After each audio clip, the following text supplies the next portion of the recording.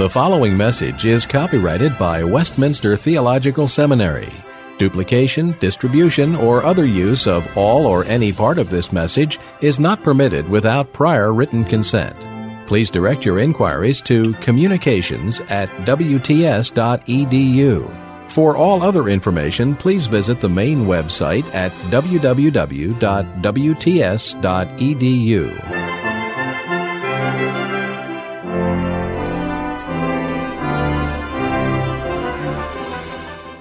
This morning I'm going to be doing a John Wayne impersonation. Excuse me, my voice is kind of way down in the basement, so bear with me. It won't have nearly as much range of inflection as I usually have, so kind of monotonish. This morning I'm going to be dealing with the question of the place of the covenant in Calvin's theology. And this is going to be a lot like trying to take a drink of water out of a fire hose.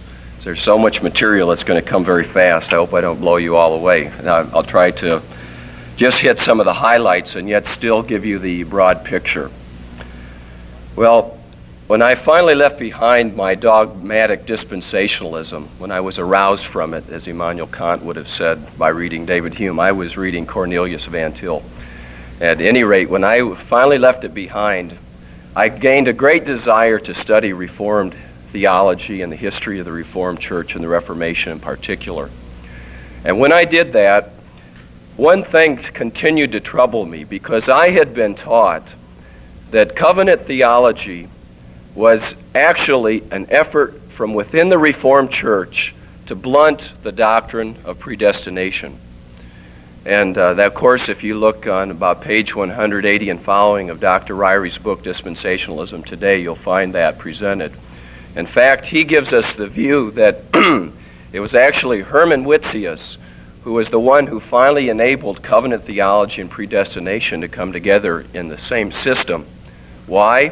Because he invented a pretemporal covenant of redemption, and that seemed to guard the decrees, and on the other hand, it seemed to allow for the idea of the covenant working together, and from that point on, covenant and predestination were seen to be synthetically related within the Reformed faith. And what further shocked me was when I left my dispensational background and began to study specifically among the various scholarly works, I discovered that that was not something that was unique to dispensationalism.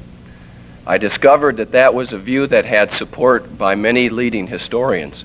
Not necessarily the part with respect to Witsius, but at least the basic opposition of predestination and covenant. Every place I read, I found that to be the standard approach. And the other thing that actually frustrated me was, as I read through the various studies of covenant theology, I discovered that almost without exception, John Calvin was considered to be basically either antithetical to its development or actually was an insignificant figure.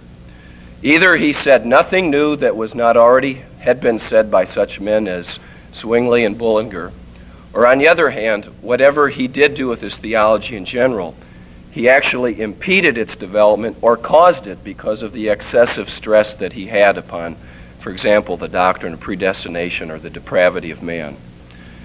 And so, to save a little bit of time this morning, I'm not going to look very carefully at Roman numeral 1 in the outline I provided for you.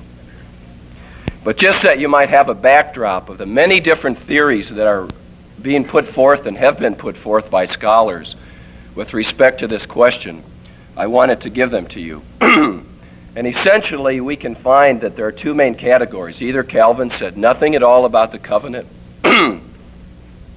or if he did say anything, it basically was not all that important in its development. Or thirdly, he did say something about the covenant, but it was unique in its own right and basically was not the standard approach of the other Reformed theologians. So that's what that first part is about. Now, the rest of the time of what I would like to do this morning is to consider specifically what John Calvin actually said about the idea of the covenant. Did he say anything in particular about it? Well, as you notice as we go down to point number 2, that Calvin, in fact, mentions the covenant in the 1559 edition of the Institutes some 273 times.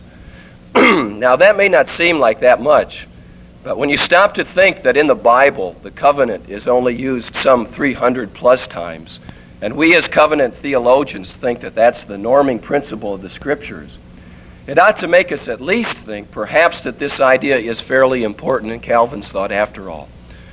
So, I would like us to consider then in specific terms some of the ways in which Calvin uses this doctrine. Thank you. First of all, notice under the section of names here that I list some of the various translations that come not from the Institutes, but from all of the commentaries and also dogmatic writings of Calvin. For example, you'll find the word covenant, testament, bond, and by the way, Calvin uses the word conjunctionis 97 times, and the word vinculo 79 times in the Institutes alone. And both of these he uses as synonyms of the covenant. And so, now, not in every case can we say that the occurrence of this word is necessarily covenantal. But again, this would increase the number of times that Calvin is speaking about the idea of the covenant. We notice the word treaty, alliance, arrangement, compact, oracles. In the Institutes, he calls it this fellowship. And one time I found in Psalm 67:2, he uses the word way as a synonym for the covenant. Then secondly, notice the description or the words that Calvin uses to describe the covenant. Over 60 sometimes in the Institute, he'll call it God's covenant or the Lord's covenant. It's called sacred, special, solemn, perpetual, new or old, spiritual versus carnal. It is common to the whole church. It is freely given. It is better versus weak and fragile. And then, if you're used to hearing the phrase, the covenant of grace, Calvin has several phrases for you. He'll call it the covenant of peace, the covenant of adoption, the covenant of the gospel, the covenant of mercy, the covenant of grace, the covenant of law, and the covenant of eternal life. Now, before we go any farther, I just want to make, once again, I apologize for my hideous voice this morning. Bear with me, please. I want to comment just a little bit about the word, the covenant of the law. What does Calvin mean when he uses that phrase? Well, is this a precursor of the doctrine of the covenant of works? It is interesting that if you look above under letter B of Roman numeral 1, you'll find that almost everyone has rejected the idea that there is any covenant of works in Calvin's theology.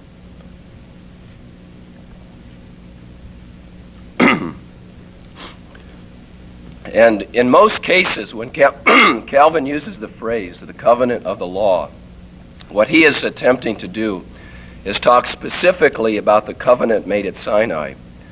But it seems to me that Calvin, as he begins to write and develop this idea, gradually this phrase begins to take on broader meaning. If you take a look at Genesis chapter 2 and also Genesis chapter 15, in Genesis 2 you'll find that Calvin is speaking about Adam in relationship to law. And he understands a legal relationship in the pre-fall state. And he uses such verses as Romans 1:9, that the law is not for the just. And he takes that passage and says, how can this be that that Adam is just, but yet the law has respect to him? You see, he's beginning to think in terms of the law as having bearing. And he uses the phrase, the covenant of law, in Genesis 15 with respect to Abraham. And of course, Abraham is prior to the Sinai covenant. So you see, he's beginning to move the idea of the covenant back even before Sinai. And then it is further interesting at a couple places in the Institutes itself, Calvin gives us some insight into this idea. And let me just mention a couple of them. In Book 2, Chapter 10, Section 1, Calvin will tell us, all men adopted by God into the company of his people since the beginning of the world were covenanted to him by the same law and by the same bond of the same doctrine as obtains among us. You see, what he is saying is that from the very beginning of the world, whoever has been covenanted to God, and that obviously would seem to include Adam, that law was indeed present and that it was part of the covenantal relationship. And then in a passage that I think is very important, we find this in book 4, chapter 14 and section 18, where Calvin is dealing with the concept of the sacraments in a wider sense, that is, the signs that God is using, or that he has used, more than just the Lord's Supper and baptism. For example, the fleece that was wet and the fleece that was dry.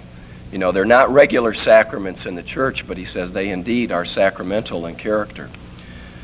And in this passage, he talks about the rainbow as being a sign of the covenant that God made with Noah, and that the tree of life in the Garden of Eden was in fact a sign of God's covenant with Adam. And it seems to me that in light of that statement itself, that we should at least say that Calvin was already wrestling with the idea of what was the relationship between God and Adam in the pre-fall economy, because it was covenantal. There was a sacrament of the covenant, as he says. And so it seems to me that we must already say Calvin was already conscious of the fact that the covenant was more than just made at Sinai or made with Abraham, but the law was involved in some sense, even with Adam. And so in the next journal here that's going to be published by Westminster, I'm going to have an article that deals with the question of Calvin and the covenant of works, and you may be interested in looking at that, where I attempt to argue with that at great length. But it seems to me that in light of this, the statement that is given by the editors of the Battles translation of the Institutes, that the covenant of works was an amplification that was not even anticipated by Calvin, is faulty, because it seems to me that he not only anticipates it, but he presents an inchoative covenant of works for us, even in the Institutes. And it is not insignificant that that quotation from the Sacraments in General comes from the 1536 edition of the Institutes. That is the very first one. He already was speaking about the fact that there was a covenant with Adam that had a sacramental sign, which was the tree of life. So I think that is interesting for us. Now notice on page 2, or on the other side of your page, that Calvin has a very full development in mind with respect to the covenanting procedure. And while you cannot find one section where Calvin will attempt to develop the idea of the covenant step by step, what you find here is that Calvin is able to talk about all of the different aspects of the covenant relationship in passing, in differing contexts. And I give you the citations here.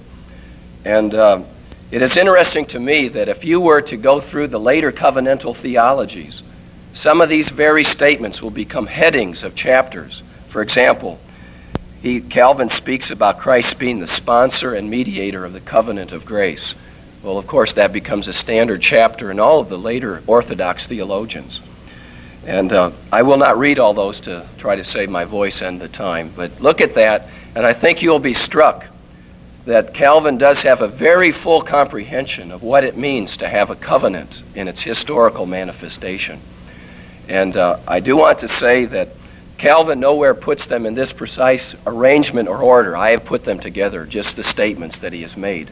But when you compile them together, you'll see that Calvin was not unaware of what enters into a covenant relationship. It would almost seem as if he had read Meredith Kline or John Murray. He knew something about the structures of a covenant. Further, under number 4 here, notice the related ideas in the immediate context of the covenant in the Institutes. And again, I'm dealing now with the final edition, 1559. One of the most striking things I think we'll find when we look at that is that Calvin uses the idea of the covenant to organize his salvation. Gerhardus Voss, in the article that is now out in his new collected writings, tells us that Calvin is not a covenant theologian because he does not organize his thought by the covenant. Well, it seems to me that while that is true on an external basis, he uses the Trinity. In fact, he uses the word God and the various names for God over 9,000 times in the Institutes. And so when people say that Calvin used God to organize his theology, that is undoubtedly correct. A staggering number of times. That averages out to about 6 times per page. If you want to call about someone being God intoxicated, it's certainly John Calvin. And so I think that we need to see that while the external order is built perhaps on the Apostles' Creed, books 1 through 4, there is an internal organization that Calvin uses with the covenant idea. And let me just give you a few citations that I think are very interesting with respect to this. In Book 3, chapter 20, section 45, Calvin will say, with regard to the 5th petition of the Lord's Prayer he's dealing with, he'll say, "Forgive us our debts." With this and the following petition, Christ briefly embraces all that makes for the heavenly life as the spiritual covenant that God has made for the salvation of his church rests on these 2 members alone. I shall write my law upon their hearts, and I shall be merciful toward their iniquities. Here Christ begins with forgiveness of sins, then presently adds the second grace, that God protect us by the power of his Spirit and sustain us by his aid, so we may stand unvanquished against all temptations. What is Calvin doing? He's saying that the covenant has 2 main parts. What are they? Forgiveness of sins or justification, and then overcoming sin in our life, which he calls regeneration or sanctification. The 2 main parts of the Christian life for Calvin are made up or composed of the covenant, or the covenant composes them, I should say. And then in the same section, Calvin will go on to use this against some of the enemies that he's opposing at this time in Geneva. He says, "Also with the same effort, these rascals, by canceling one section of it, tear apart God's covenant in which we see our salvation contained, and topple it from its foundation. Not only are they guilty of sacrilege in separating things till now joined," and then he goes on. What does he say? There are antinomian-type peoples, perhaps the libertines Calvin has in mind, that say we needn't be bound with this idea of being holy. We are forgiven freely. So why should we worry about regeneration or striving to be holy? Well, Calvin says, don't you realize you are tearing apart the covenant of God? What is he saying? You can't just have justification without having sanctification as well. They are the 2 components of the covenant. And it is interesting that Calvin, when he's dealing with Osiander in the section under justification in Book 3 of the Institutes, he'll talk about how Christ has 2 parts that we receive from him. Again, what are they? Justification and sanctification. And if you read in 1 Corinthians chapter 1, where Calvin comments on the verse where it says, Christ is our sanctification, our justification, our wisdom. And I forget what else that verse says. But he says, we cannot tear Christ in pieces. We must take him for all of these offices or parts. Well, you see, he can talk about tearing Christ apart because we only want justification without sanctification. Or he can talk about tearing Christ apart because we only want justification without sanctification. What is his point? That Christ and the covenant are synonymous in his thinking. I think that is awfully critical for our understanding of Calvin's thought. If you take a look, and in this morning I will not look at them, but at Galatians chapter 3, verse 16, and Luke 1, 72 and 73 in the commentaries, Calvin will beautifully describe the covenant as being totally integrated with Jesus Christ. Christ is the foundation. He is the one that guarantees it. He is the one that mediates it. He is the one that makes it effective. And he goes on. They're marvelous passages that support this point. So it seems to me that we must talk about the fact that for Calvin, the covenant and Christ are synonymous, and they are made up, both of them, of 2 special blessings, justification and sanctification. I've given you several other texts that you can check me out on right here in the paper if you'd like to look at them. And this alone would be worthy of much of our time, but I cannot continue with that point. A second thing that is of interest with related ideas in the immediate context of the covenant and the institutes is the word adoption. And I accidentally left that out. I was typing this at about 4 in the morning, I think, and overlooked a few things. Calvin uses the word adoptio in its various forms 77 times in the 1559 edition of the Institutes. And in 17 times where Calvin uses the word covenant, the word adoption is related to it. In fact, Calvin will tell us that adoption is the result of the covenant, or it is the means by which we enter into covenant. Our enter into adoption is through the covenant. So these are very closely related ideas as well. I don't think Calvin has the idea of adoption being one of the benefits of the covenant, as we find, for example, in the Shorter Catechism. What are the benefits of our union with Christ? Well, one of them is adoption. For Calvin, I think being in covenant is being adopted. It is synonymous. And if you are adopted, then a benefit of being adopted is justification, and as a result is also sanctification. And that is an interesting thought. And now let me just give you a couple passages you might want to look at. Take a look at Book 1, Chapter 10, Section 1, where you'll find Calvin using adoption in that kind of a sense.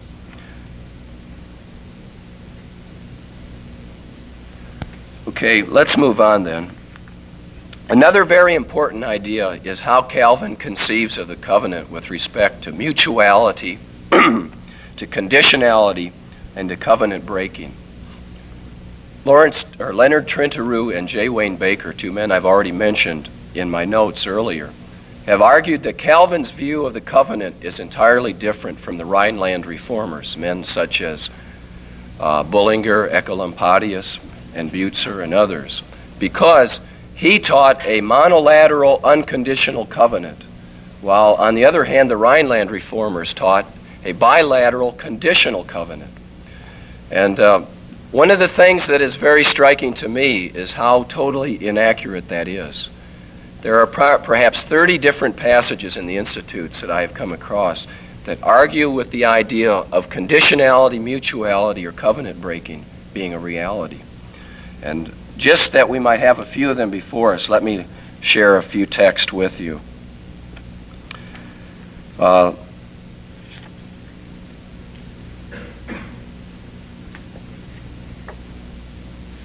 For example, under conditionality, Book 2, Chapter 5, Section 12, he says, "It is perfectly clear, then, that by these words Moses meant the covenant of mercy that he had promulgated along with the requirements of the law.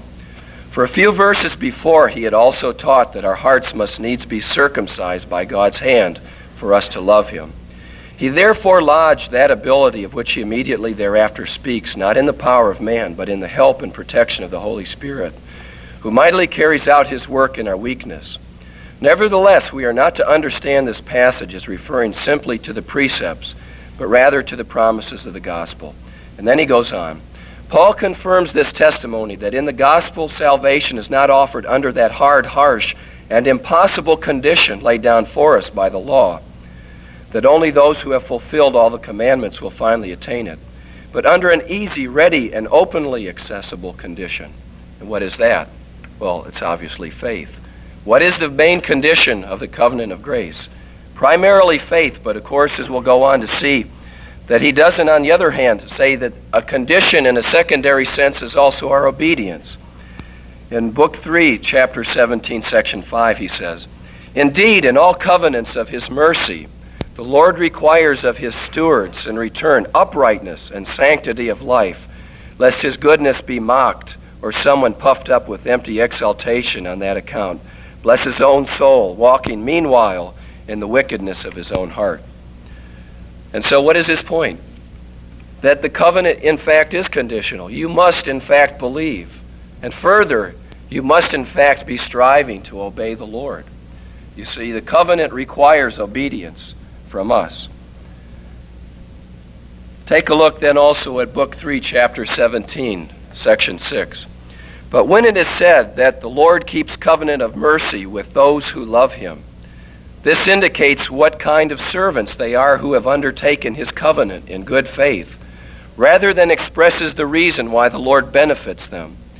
Whenever, therefore, we hear that he does good to those who keep his law, let us remember that the children of God are there designated by the duty that ought in them to be perpetual, and that we have been adopted for this reason, to reverence him as our Father." What is his point? That when the Lord takes us into covenant, he expects us to keep our part of the bargain.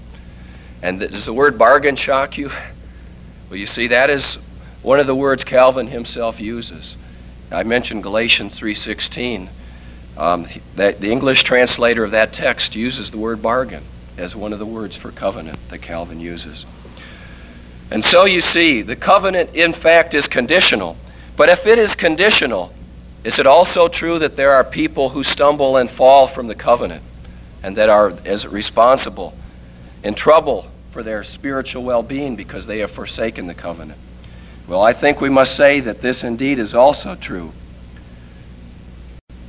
For example, Book 3, Chapter 2, Section 22, he says, "Yet he there not only addresses believers, but in his prayer includes also hypocrites, who gloried only in outward show.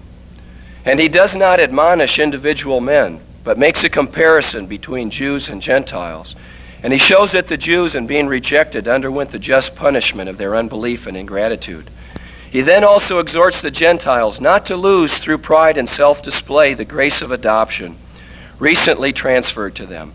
Just as in that rejection of the Jews, some of them remained who had not fallen away from the covenant of adoption, so from the Gentiles some might arise who, without true faith, would only be puffed up with stupid confidence of the flesh, and thus to their own destruction would abuse God's generosity."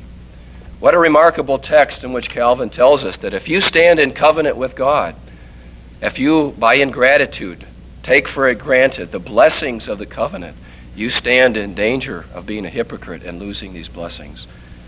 Calvin will tell us, example again, in Book 3, Chapter 21, Section 6, he will talk about Ishmael had at first obtained equal rank with his brother Isaac. For in him the spiritual covenant had been equally sealed by the sign of circumcision. Ishmael is cut off, then Esau.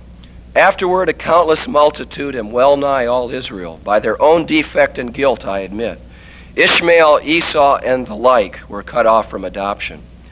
For the condition had been laid down that they should faithfully keep God's covenant, which they faithlessly violated. You see, once again, covenant breaking is a reality. Well, I think I've made my point there. There are several other texts, and I've given you more of them on the page, and you can research them in your own time. Another interesting, frequent relationship in Calvin's thought is promise. Another one is kingdom and church. And for the sake of time, I'll basically just bypass those. But let me read for you, if I can find it here. Yes, here we go. Calvin relates the idea of church and kingdom very closely with the covenant. And the reason I bring this out is because Heinrich Heppe, in his analysis of the Reformed theology, tells us that one of the distinctive marks of German Reformed theology was their linking of the church and kingdom with covenant. Well, it is my contention that they simply got this from Calvin, because the founders of the German Reformed theology, Levianus and Ursinus, were both intimate students of Calvin. In fact, Levianus had a conversion experience where he nearly drowned in a river. And when he was rescued, the thought that went through his mind was, "God, if you spare me from this, I will study the writings of John Calvin." And sure enough, when he went back on German soil at Heidelberg, he was known as the greatest Calvin student in all of the German-speaking lands. And so it is not insignificant, it seems to me, that there are traits of Calvin's thought in their theology. But let me read this. Book 4, Chapter 1 and Section 20. We read, "Forgiveness of sins, then, is for us the first entry into the church and kingdom of God. Without it, there is for us no covenant or bond with God." And then he goes on. What is the point? The covenant is built on the idea of being intimately associated with the church and the kingdom. And so German Reformed theology builds right on Calvin's thought. And Calvin does this several times in the context of covenant and church and kingdom, relating them together. And I give you examples of that. Now, to conclude our time together, I want to show to you what I think are the significant areas in which Calvin develops the covenant idea. Thus far, we've spoken about the different interpretations of Calvin in a very brief way. And then I mentioned some of the examples of his terminology and his conception and some of the words that are in the immediate context that he relates the covenant with. But now I want to show you what are the specific areas where the covenant finds its most important manifestation. And it seems to me that if an idea is important in someone's thought, it ought not to be simply demonstrated by frequency, but as I said, 293 times is not an infrequent number of times in the book the size of the Institutes of the idea of the covenant. But further, does he use it in a strategic way to explain difficulties? And not only that, does he use it as an offensive weapon by which he attacks opposing theologies, or to be as a means of discriminating his own thought with respect to other thoughts? And I think we find that true in Calvin's thought as well. And so I found perhaps 5 basic concentration areas where Calvin uses the covenant idea not only frequently, but also strategically and as an offensive weapon. And that is what Section 3 basically does for us. First of all, Calvin uses the idea of the covenant frequently in the sections dealing with hermeneutics, and that's basically Book 2, chapters 6 through 11. And he does this to deal, first of all, to prove that salvation or eternal life has always been the same in the church, whether it is in the Old Testament or in the New Testament. And it is not insignificant that Calvin is not simply laying down his hermeneutical principles to show that he can now argue for infant baptism, as so often is argued, but he is striving to show that eternal life was equal in the Old Testament against the Anabaptist notion that eternal life was not a blessing of the Old Testament saints, but they were only promised material benefits. And the point is, eternal life is constantly associated with the covenant as a result of that. Eternal life itself is covenantal for Calvin. It is the great blessing of the covenant. And so when he argues for covenantal unity, it is not simply a hermeneutical point, but he is attempting to say, our eternal life has always been covenantal, no matter if it is Old or New Testament. And so as a result of that, I think it is not insignificant that Calvin is very distrustful of anyone who does not understand the covenant. He will tell us, and let me read a little lengthy quote that I think is important. This comes from Book 4, chapter 16 and section 10. Now let us examine the arguments by which certain mad beasts ceaselessly assail this holy institution of God, that is, baptism. First of all, since they feel that they are inadequately cramped and constrained by the likeness between baptism and circumcision, they strive to set these two things apart by a wide difference, so that they may seem to be nothing in common between them. And then he goes on to say, For they say that these two signify different things, that the covenant in each is quite different, and the calling of children under each not the same. In asserting a difference between the covenants, with what barbarous boldness do they dissipate and corrupt Scripture? And not in one passage only, but so as to leave nothing safe or untouched. You see, Calvin says that if you do not understand that all of the Bible is covenantal, that you cannot teach any of the doctrines of Scripture correctly. He says all of them must be understood in light of the covenant. He says that if you are a Reformed Baptist, you should feel uncomfortable at Westminster Seminary, where the covenant is to be the leading motif of our thought, because you are dangerous of being a wild beast. But don't worry, I was one once as well, and the Lord was gracious to me. So, further, Calvin will also use this to tell us about the history of redemption. In several beautiful passages, Calvin will tell us how God has gradually unfolded redemption in light of the covenant. He says, The covenant made with all the patriarchs is so much like ours in substance and reality that the two are actually one and the same, yet they differ in the mode of dispensation. He says, yes, the covenant of Moses indeed is the covenant of grace. It is different in administration, but it is the covenant of grace nonetheless. And now listen, in Book 2, chapter 10, section 20, at a beautiful passage. You could not find a more beautiful passage on the history of redemption in Gerhardus Voss than you find right here in John Calvin. Listen to this. The Lord held to this orderly plan in administrating the covenant of his mercy, As the day of full revelation approached with the passing of time, the more he increased each day the brightness of its manifestation. What is its? I think it is the day of the covenant of mercy, which is seen in its full manifestation. He's talking about the covenant. He's saying, accordingly, at the beginning, when the first promise of salvation was given to Adam, it glowed like a feeble spark. There was a promise of salvation, which is the covenant of mercy, already to him. Then, as it was added to, the light grew in fullness, breaking forth increasingly and shedding its radiance more widely. At last, when all the clouds were dispersed, Christ, the Son of Righteousness, fully illumined the whole earth. Well, that's the history of redemption, which is the covenant of mercy for Calvin in its gradual unfolding. And so we see then that the history of redemption is another reason that he uses the covenant idea. But then in second very important area where he uses the covenant idea is with respect to sanctification and with the Christian life, and you see the law, faith, prayer, and repentance. And our time is waning, so let me simply say that I have not given you every specific reference here. But when you look through these sections, I just given you the chapter and told you how many times the covenant occurs in that chapter. Take a look as you study through and find out how the covenant does in fact play a very important part in his thinking under each of these sections. I do want to read a passage that comes to us from his Harmony of the Pentateuch, and I think it is volume 3, page 240.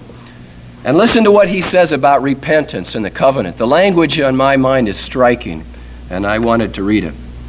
He says, "Whence too it follows that all punishments are like spurs to rouse the inert and hesitating to repentance, while the sorer plagues are intended to break their hard hearts. Yet at the same time it must be observed that this favor is vouchsafed by special privilege to the church of God. For Moses soon afterwards expressly assigns its cause, that is, that God will remember his covenant.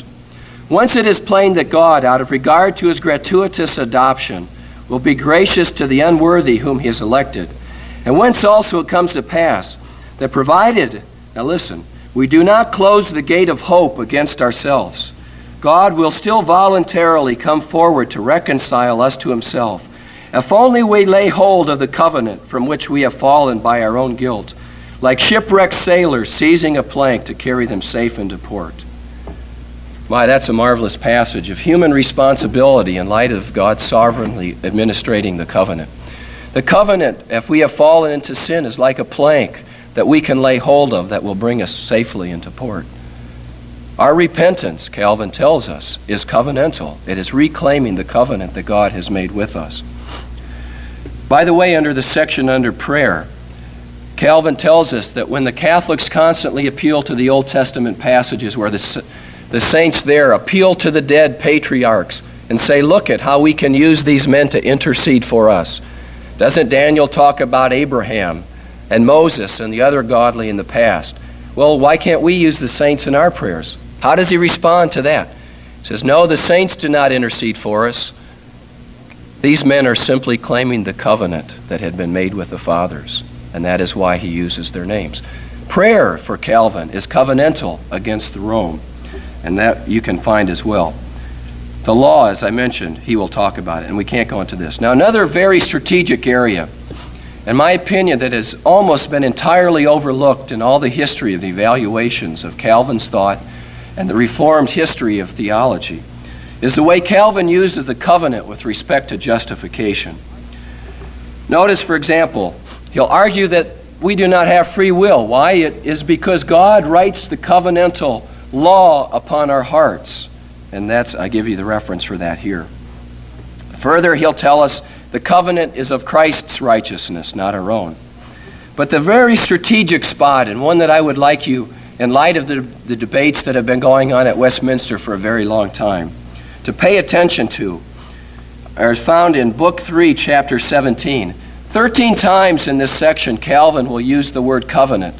And that chapter is entitled The Agreement of the Promises of the Law with the Promises of the Gospel. What is his point? Well, you see, when Luther attacked Rome, he attacked the fact that they were claiming the promises that God had given to the law. What were they? If you walk in them, you shall live. And Rome said, look it, we are saved partially at least by our righteousness. We walk, and therefore we receive eternal life as a reward. And Luther, and you can find this if you have Dillenberger, let me give you the pages 127 to 129, will throw out the idea of the medieval covenant of the law, where they basically argue this way.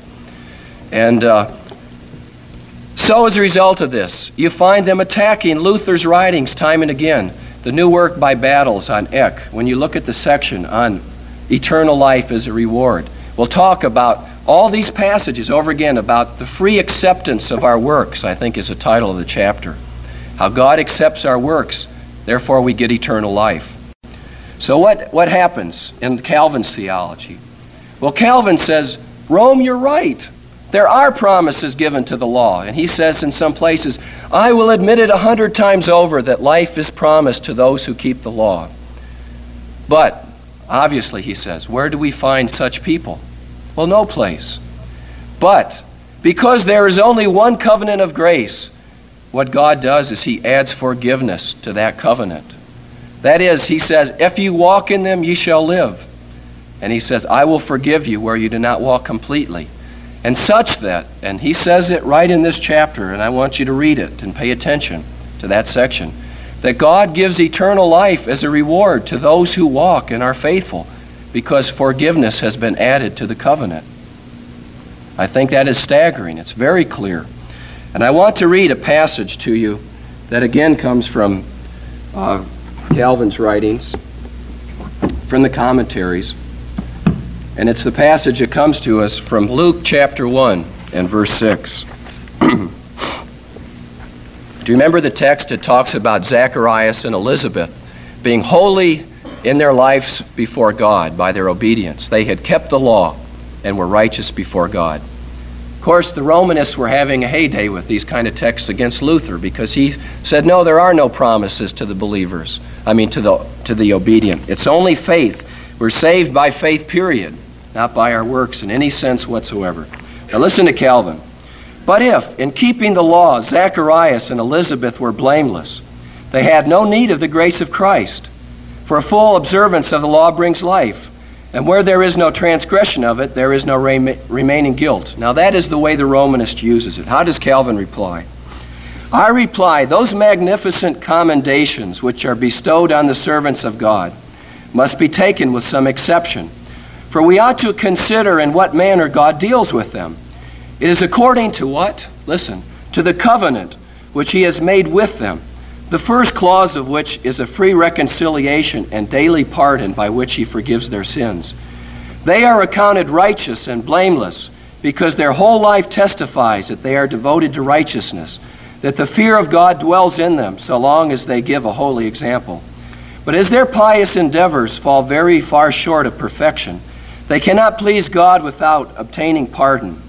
The righteousness which is commended in them depends on the gracious forbearance of God, who does not reckon to them their remaining unrighteousness.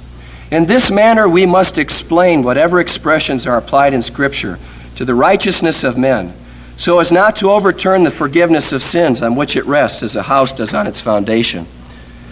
Those who explain it to mean that Zacharias and Elizabeth were righteous by faith, simply because they freely obtained the favor of God through the mediator, torture and misapply the words of Luke.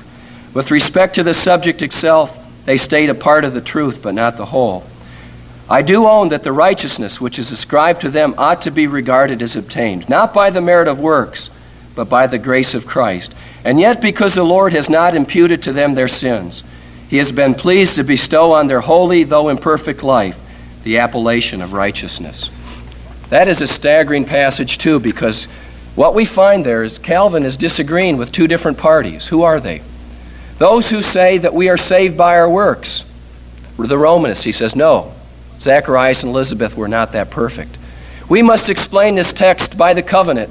In fact, whenever we find these kind of passages in the Scripture, we must use the covenant to explain them. And then he separates out a third group, those who would explain this by faith alone. And what does he say?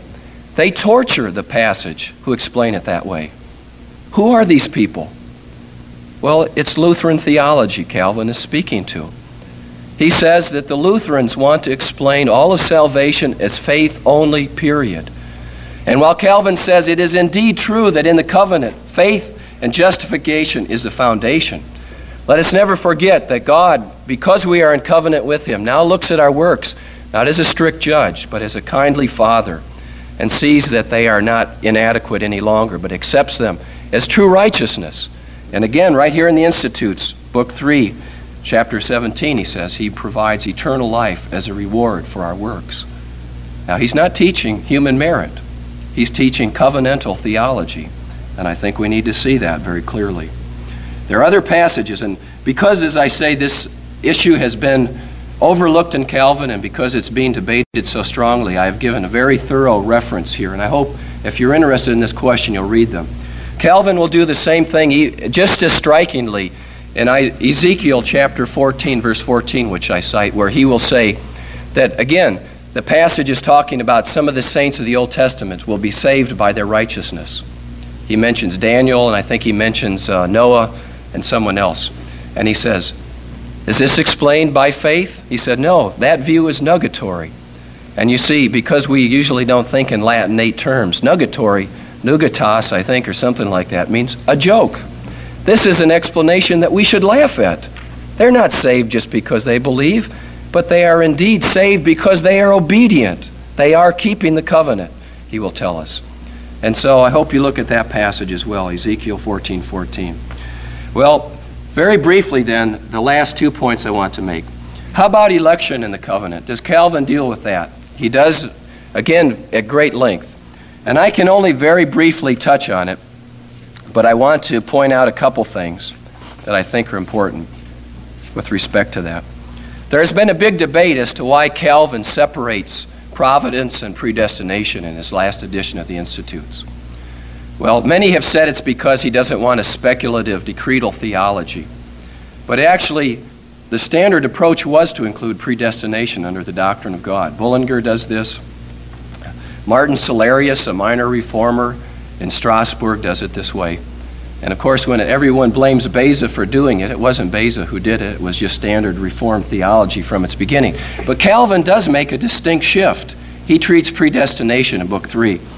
And I think one of the reasons he does this is because of his covenant thought.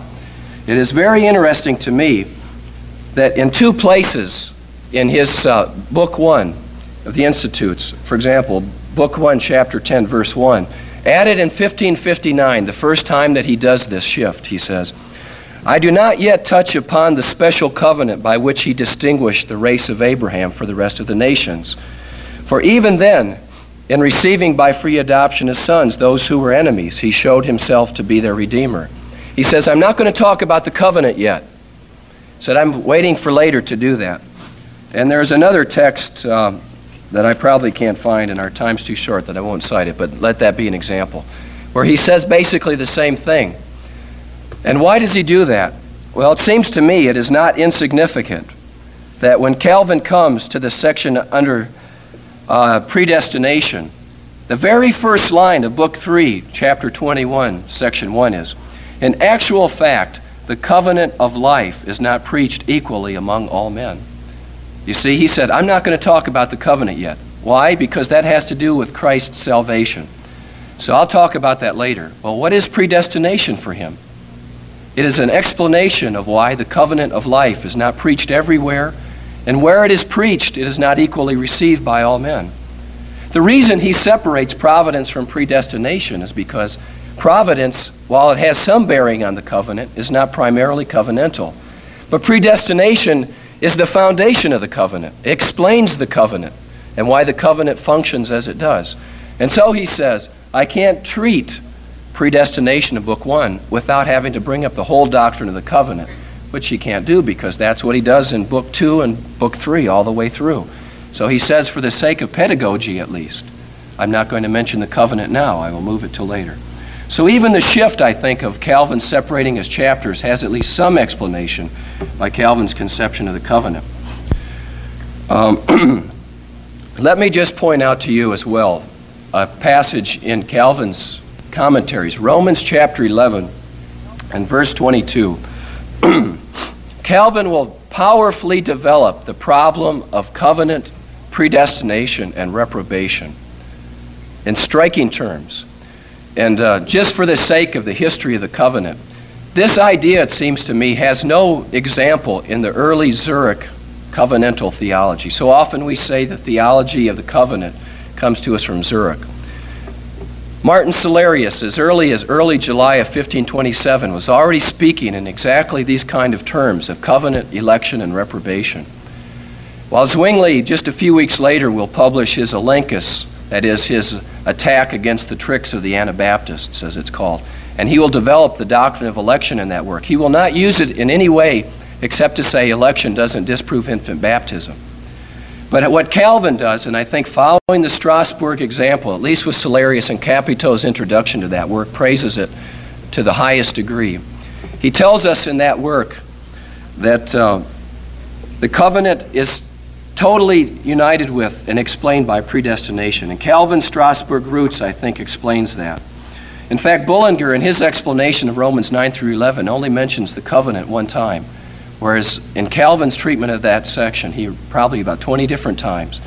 But make sure you pay attention to Romans chapter 11, verse 22, because Calvin will give you several reasons how people are placed into the covenant and how they are excised from the covenant. And you know the context is predestination. God's sovereign work of salvation, and he explains how do we get into the covenant and how do we get out of it. Romans 11:22. I hope you look at that. Then the last point, very briefly.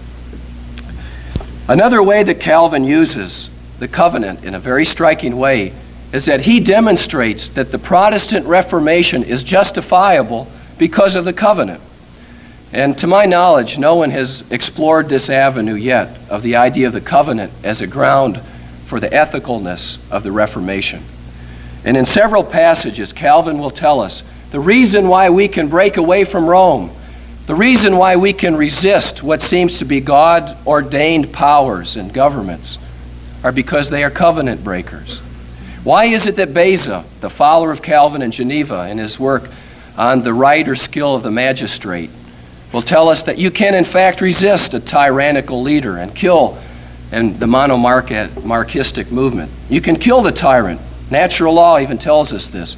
But the idea of the covenant underlies it. As far as I know, Calvin never himself applied it to the civil order. But don't forget that the clerical order was the civil order in the medieval structure. It just as much was a political government. And so Calvin, about 4 times, and I give you the references here, will appeal to a passage from Malachi chapter 2. The covenant that God made with Levi. What was that covenant? It is the covenant that the priest or the pastor or the minister must speak the word of God from the mouth of the Lord. And Malachi says the priests are to be rejected even in spite of the covenant. Why? Because they no longer give the word of God. And Calvin says, and look at the commentary in Malachi 2, where he will do this very thing. He said, that is exactly what is going on today in the Catholic Church. The Catholic Church tells us they have this covenant that goes back to Levi, whereby they can be priests. But he says they do not speak the word of God. And so therefore the covenant has been broken. And therefore he says we do everything in our power to overthrow this false form of government. Or he doesn't use the word government, but hierarchy he does use. So I think it's interesting. The last point on the church sacraments and the covenant is so well known, I will not appeal to it. Finally, then, in our last minute, what is the significance of the covenant, then, in Calvin, in general, for Calvin research in general on covenant theology? First of all, I think we must say that we cannot bypass Calvin's contribution to the covenant thought.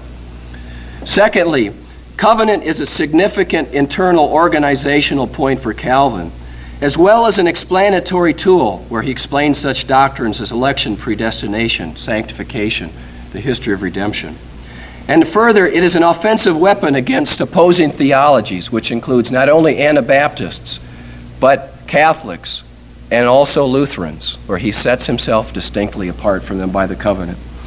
And then lastly, and because I had very little time to speak on this, I just wanted to say that geographically, I think we need to trace the history of the covenant something like this. It begins in Zurich with the hermeneutical principles and infant baptism. Next, in Strasbourg, we pick up the problem of covenant and predestination, which most likely Calvin gleaned it. Thirdly, we move to Geneva, where Calvin begins to struggle with the problem of justification in the covenant. And then fourthly, we finally come to Heidelberg, where the covenant of works and a fully organized covenant theology is found in the writings of Olevianus and Ursinus.